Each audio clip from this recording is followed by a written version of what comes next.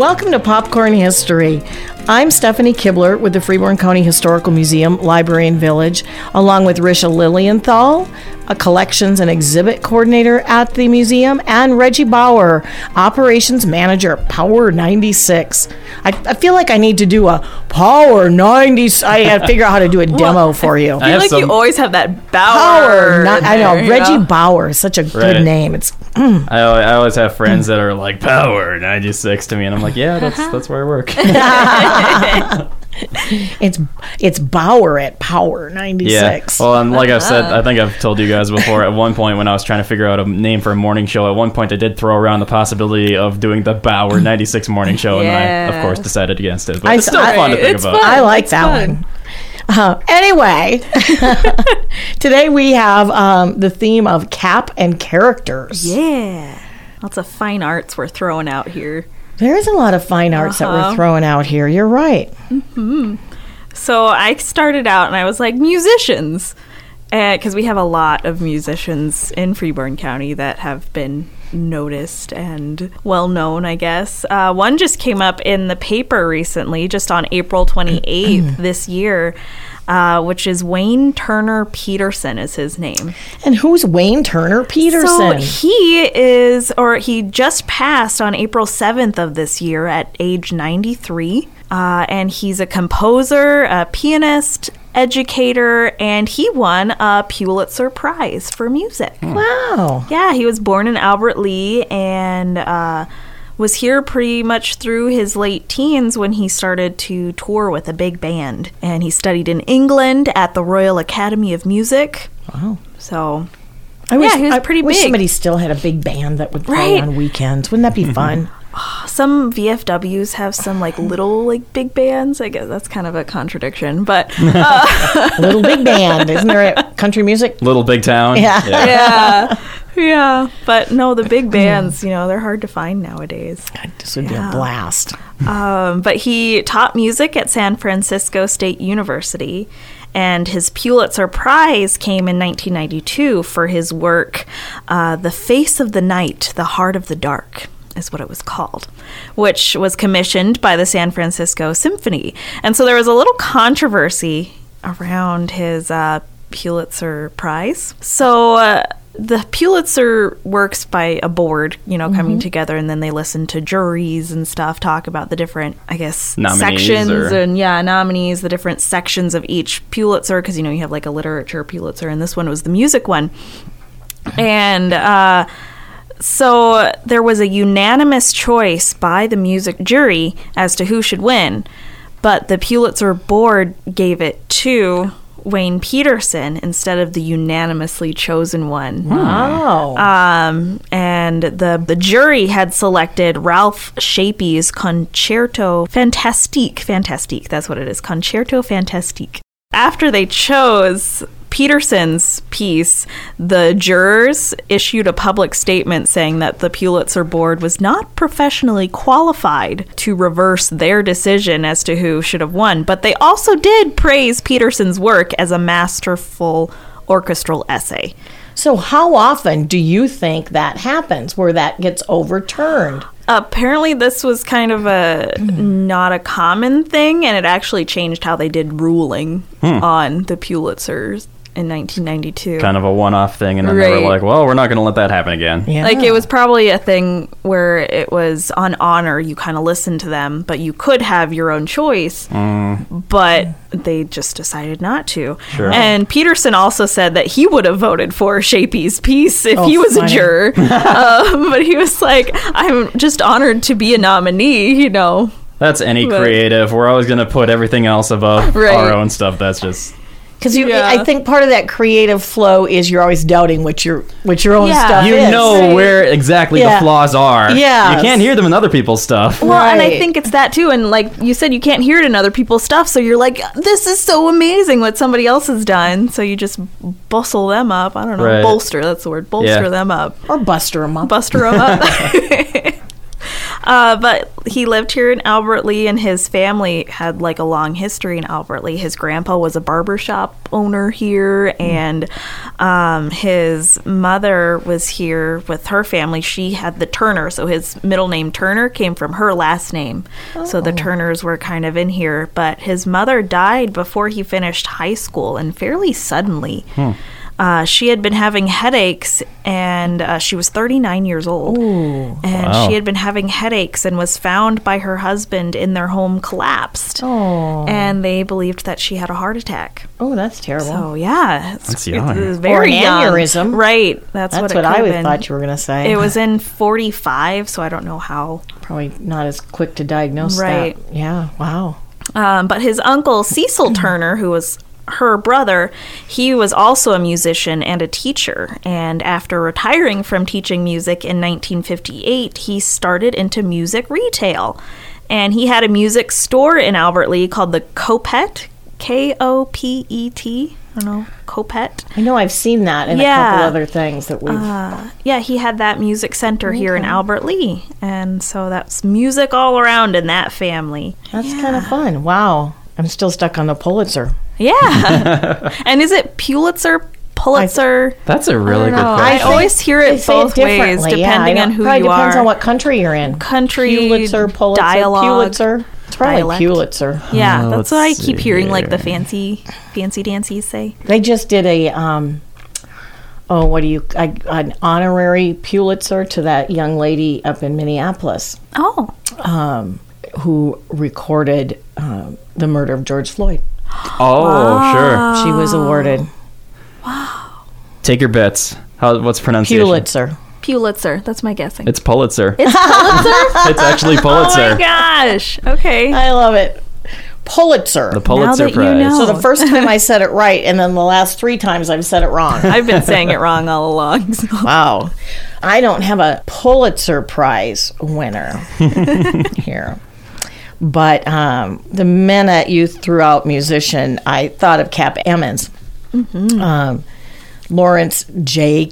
Cap Emmons was born in 1897 in Emmons, Minnesota. Wait, so his last name was Emmons, and he was born in Emmons, Minnesota? Yes. It wasn't just like named after him or something? No, it was named after his grandfather back in 1855 when he started farming there.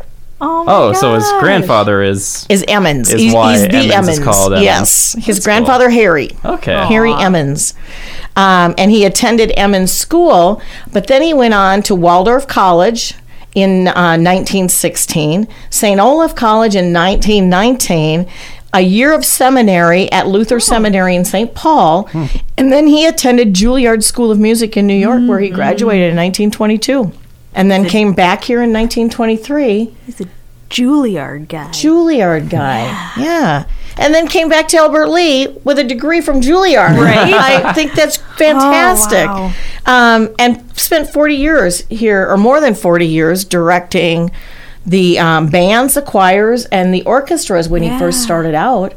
And then eventually ended up with his own staff that had to take on some of his duties. The Community Magazine in October of 56 published a photo of the 1923 yearbook picture of the first band. And it says, a rather stiff-shirted, unsmiling bunch clasping a handful of horns. Oh, wow. But if you look at the picture, Cap Emmons is also in the picture, and he looks like he's the same age as some of the boys. Oh, wow. In the high school. Oh, my goodness. But there were little boys that were wearing knickers and long stockings. Yeah. Oh, man. Super adorable. cute picture. So back in the 20s when he started, band directing was considered like an extra job at the school. Oh, no. So anytime they needed a teacher, he was called to fill in. So he taught ancient and modern history. He's known to have said, I don't think I ever taught American history. Oh, wow. He also taught sociology, general science, commercial geography, and numerous other topics. What is commercial geography? I have not a clue what that is. Oh, my goodness. I could have Googled that, and I didn't. I just thought that's an interesting... That is interesting. That's the combination of those two things. Yeah, it's kind of... Okay, yeah, this was kind of where my brain was thinking. Is it like urban? No, it's geography, according to Merriam-Webster. Geography that deals with commodities, according to their places of origin and their paths of transportation. Interesting. Okay. Well, he taught that. So, wait, is it kind of like etymology, but with objects? I don't think so. Etymology is like where words came from, right? Right. Yeah. So, like, where the objects came from, right? This is where I just sit back. Save this for the beers later. That's so funny. So as the band grew, which he started with, like, I think it was 13 kids. Mm-hmm. And I believe at the time of his retirement, the high school band had over 95 Nice band members. And that was just that was the senior high. So not just the junior high also was something that he'd been apparently a part of when it initially started. Mm-hmm. It was like one group. So this was kind of funny because he had made some comments about the tempo becoming faster as the years passed. Oh, sure. And he said, I quote Cap Emmons here, "Kids like to whoop it up much more today than those first bands." And that's like in the 40s, 50s. That's such a 40s, 50s thing to say. That's adorable. And I'm thinking, I wonder what he would think now. Yeah. When you look at some of the marching bands and the modern day songs that they use. I have some very, like, underground EDM. I'm sure he would have some opinions about. He was one of the founders of the Big Nine Music Festival, which I did not know. And it was at the time, that was the first of its kind in the nation. Yeah. Wow. The, what is it called here? There's one up in the cities that was fashioned, that the Great Lakes Music Festival in the Twin Cities is modeled after it. And this is the 89th year of the Big Nine. Wow. So that's pretty cool. Yeah. I did not realize he was a founding member of that. So it started in 1933 with the goal of promoting high school music programs and to give students from our conference an opportunity to hear another marching band playing and singing. It was supposed to be fun without the element of competition. But now it's this huge competition. Right. So I thought that was cool. Longest running music festival of its kind in the nation. Huh. And then, of course, we all know the Cap Emmons Auditorium was named after or in honor of Cap, Sure. which is no longer around. And we do have some really great pieces at the museum. But I didn't realize that it was more than just used for high school performances. So the National Audubon had films that were shown there. The band Chameleon with lead singer Yanni performed there. Whoa. Reggie's face. No, I went to college. One of my teachers was one of the band members from Chameleon. Oh my gosh, that's so funny. Dugan McNeil, if anybody knows that name. What is it? Is it 9 degrees, 6 degrees of separation? 6 degrees of separation, yeah. Or 6 degrees of Kevin Bacon. Yeah, exactly. That's the one. Yeah, so I thought, it didn't occur to me, though, that I assumed the auditorium was strictly used for high school purposes, but it was also community purposes. So, yeah. I was fascinated with them. I'm a marching band geek. I grew up... You played French horn? French horn. Marched with my French horn. It was a lot of fun. We played every football game, halftime show. Do they still do that? I was in pep band, and marching band they did too. The football games and stuff. Yeah, they still have those. I don't think the smaller communities do as much. I don't know about every game. I don't know about every game, but certainly, I mean, where I'm from, Hastings, they had at least 2 or 3 of the home games. We had the marching band there, and even if they weren't marching, they still had the whole section. Yeah, just like in the stands would do their deal too. I feel like we marched at every halftime show. Yeah, that was my high school. Yeah. Do you play an instrument, Reggie? Well, not in marching band, but I mean, sure. I play piano. Although I did do some. What? You don't march with that? No, it's a little heavy. I did play some like percussion in like regular varsity band for a year, so there was that. Nice. You can march with percussion. Yeah, that one you can do. Well, okay. When you said Cap Emmons, I immediately thought about the auditorium because we have, the theater seats and a lot of cool items from there. And auditorium, in my mind, has always equaled theater. Just because we had an auditorium in high school, and we had all of our theater productions there, and so it was our theater. And so I went to looking at the theaters in Albert Lea here, which we had the Broadway Theater and the Rivoli. I always want to say Rivoli, but it's Rivoli Theater, and the Marion Ross Performing Arts Theater, which used to be ACT. And then there was also the Starlight Drive-In Theater. I loved going to the Starlight. Oh my first movie there was Airplane with my mom. What? Oh my gosh, that's fantastic. I've always wanted to go to a drive-in theater. They aren't very popular anymore now. No. You know? Back home, there was one just across the Mississippi from Hastings to Cottage Grove. They had one over there. I can't remember what it was called off the top of my head. But they closed it down while I was in high school to put a frickin' Walmart there. And that was like one of the last ones up there to shut down. That was a great one. I've been to that one. There used to be one off of Highway 36 in White Bear.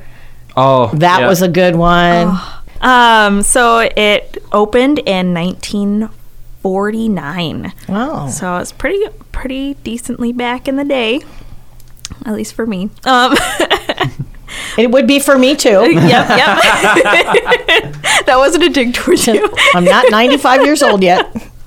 But it opened on Highway 16, which then turned into County Road 46 between Albert Lea and Austin. And it was built by the Freeborn brothers, who were the owners of Broadway and the Rivoli theaters. Oh. And it covered 12 acres of ground and would accommodate 500 cars. And they had a screen which could show a picture of 52 feet by 46 feet, which is about 4 times the size of a picture of an ordinary movie theater. Wow. I suppose, though, cars, you're way back in the back row. You want to be able to see at least something. Yeah. And each car was equipped with its own speaker unit where the patron may adjust the volume of the sound to his or her own liking. So, you'd pull up. Yeah. So there'd be like a spot for 2 cars. So it'd be car 1, car 2, and the speaker units were here on either side. Oh. And so one car would come in on the driver's side, one car would come in on the passenger side, but you'd lift it off the pole and hang it on your car window. Whoa. Okay, so my mom used to go to drive-in movie theaters when she was in her teen years, and she had a friend who loved horror movies, and my mom cannot stand horror movies. Yeah. And they went to the movie The Hills Have Eyes. Ew. And it was drive-in. And so her friend, has the speaker there, and it was like a 3-movie drive-in, so like you had 3 different movies you could be looking at, but you had the speaker for one sound. Oh. And so my mom was getting scared, and so she turns around, and it was some cartoon that was on another one. And so she's watching that, and it's all like this nice, lovely, like beautiful, bright colors while she's hearing these like terrifying sounds of this horror movie because she didn't want to be watching the horror movie. I've never watched The Hills Have Eyes because it seemed too scary. Well, it was banned in a couple of states. Was it really? What? Yeah. I'm sorry, I'm not even... But anyways, that was my speaker story for that. But they had a staff of 30 people to give the best service. Yeah. Well, I suppose the snack shop, right. And then they probably had I'm going to assume they had security going around. Mm-hmm. And they had restrooms to be upkeep and just to ticket people in and out too, And so the article I was reading from the Albert Lea Tribune said it wasn't long before area families started to go to the Starlight by the carloads. And children under 12 years old could get in free. And parents could dress their children in pajamas or nightgowns. Isn't that great? It was awesome. Bring your blankie and your pillow. That's so sweet. I did that with my kids. Aww. When my kids are little, we saw a couple of movies at the double features at the drive-in. Probably the one off of Highway 36 in White Bear, I bet. Yeah. Well, and they did have a challenge for having the groups trying to get free admittance because they could be hiding people in their trunk or laying down across the back seat. I saw people get busted on the trunk thing because they couldn't keep quiet. So you're getting your ticket and somebody moves and then you hear thud, thud. How do you have a hard time keeping quiet? You just lay still. You're teenagers. I don't know. I saw kids get busted on that. That's funny. Yeah. I'm trying to think. Wonder what my last drive-in movie was that I saw. It was probably Disney or some silly thing. Probably. Oh my goodness. Probably. Oh, and there were weekend all-nighters, which were really cool, where they would have films going all the night through on the weekends. I love that. That sounds kind of fun. Right? Except they were normally either racy films or cheap and poorly made horror flicks. Okay. Also, this is funny. Those B movies. There's no such thing as a horrible, cheap horror film. There's not. The cheaper the horror film, the better it is. We just were talking about the giant ants, giant spiders, the man-eating bunny rabbits. Those are classics. But along with those, this is funny, they're also beach-themed movies. Oh, like Annette Funicello and what's his name? Frankie Avalon. I don't know. Beach Blanket Bingo. You're throwing out words. I've heard the name. Those would be horrible movies. Oh, I no. shouldn't say that, maybe. Those are movies I don't care for. Sure. But there's a rather obscure song called Drive-In Show, and that was by Eddie Cochran. Oh, I didn't know that. And so it's speculated that he might have written that thinking about the Starlight and going there as a younger kid before they left. Yeah, because that would have been right about the age. Yeah. He left around 1955, and so it was open for at least 5 years while he was there. And he'd have memories of that. Oh, that's kind of sweet, huh? Well, that's pretty cool. It's kind of a fun song, too. It's the nice kind of, like, the 50s kind of bouncing rock, I guess. Okay. Yeah. Or you could do the stroll to it, too. It's a fun dance. He actually had a cameo in a movie. Yeah. What was the name of the movie? I should have it here somewhere. The Girl Can't Help It with Jane Mansfield. I have not watched the cameo. Is there a video out there of him? Oh, we should look at that. I don't know if there is.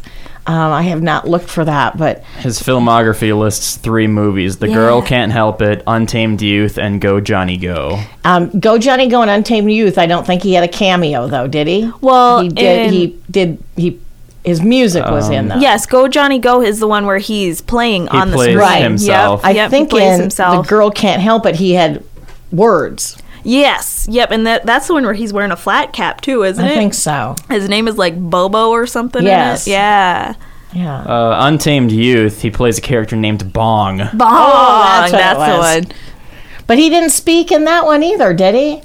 Maybe he did. That's one. I think he did speak in that one. Yeah, because I remember a picture of him like flowing out his like hands and like in like a A, like kind of, I don't know. Says the film features Eddie Cochran as Bong, one of the prisoners in the camp who performs a song on screen. Yeah. Okay, so his music is, again, right. Interesting. Well, Albert Lee has got, there's quite a few celebrities that come from Albert Lee. In fact, even if you go back to Cap Emmons, some of his students were... probably friends with him, huh? No, I don't know about that. Maybe. I suppose Cap Emmons probably had Eddie Cochran in band at some point. Oh. Possibly. I don't know. Not for very long. Because he wanted to play multiple instruments and he was only allowed to play one. Cease Turner and Earl Evans played with Phil Harris Orchestra and then went into the dance music field. Did you just say Cecil Turner? It said Cease Turner. Yeah, because that was his nickname. Oh, yeah. So that's the uncle of the guy I talked about with the You're right. the Pulitzer Prize. I didn't put it together because it's Cease. Yeah. Tom Nee directed music at Hamlin and then went on to be the director of the Paul Schmidt Music Company in Minneapolis. Oh. So that for someone into orchestra would be a celebrity. Yeah. Sure. Of course, we have Marion Ross, right? Who's coming to town in a couple weeks. Yeah, exciting. Richard Carlson. Oh, I know. Creature from the Black Lagoon. Peter Gary, who was born in 1917, had several movie roles he was in the 1940s. What was his name? Peter Gary, Garey. There's also a younger, more recent celebrity, what was born in Albert Lea. with ties to Marion Ross kind of loosely. Oh. During the 2003 pilot season on television, there's a series that aired, Windward Circle, formerly the untitled Gilmore Girls spin-off pilot. Oh my gosh. Pilot aired actually as an episode of Gilmore Girls as Here Comes the Sun on May 13th of 2003. Alex Kermes played the role of Lily, and Alex was born here in Albert Lea. What? Started modeling and acting in the Minneapolis market by the age of 2. Wow. Has done print work and commercials, was featured on a teen magazine, had a small part when she was quite young in the Minneapolis College of Art and Design student short film. Nice. And her sister, Sage, is also an actress. And Kermes now is producing and acting and modeling full-time. She's a lead in a new media show called New Dogs, Old Tricks, and upcoming series Scheming, executive producer Reggie in Atlanta. And that was a gal I had never heard of. No, me neither. That's cool. So, yeah, I thought it was really interesting. She had the tie to Marion, and Marion's almost here, and the statue's being dedicated. Yeah. And I'm wondering if, I can't think of, what was Marion's role? Grandma Gilmore. Oh, Trix. Trix, thank you. I wonder if they met. I don't know. And then we're like, Albert Lea. Albert Lea, that's cool. Huh. That's fun. Anyway, I just thought that was really kind of a fun little. She's rather new. She's not all that historic. Yeah, she does have that. She's a part of our history. Yeah, yeah. And with that, we should pick a movie and put some popcorn on. Yeah.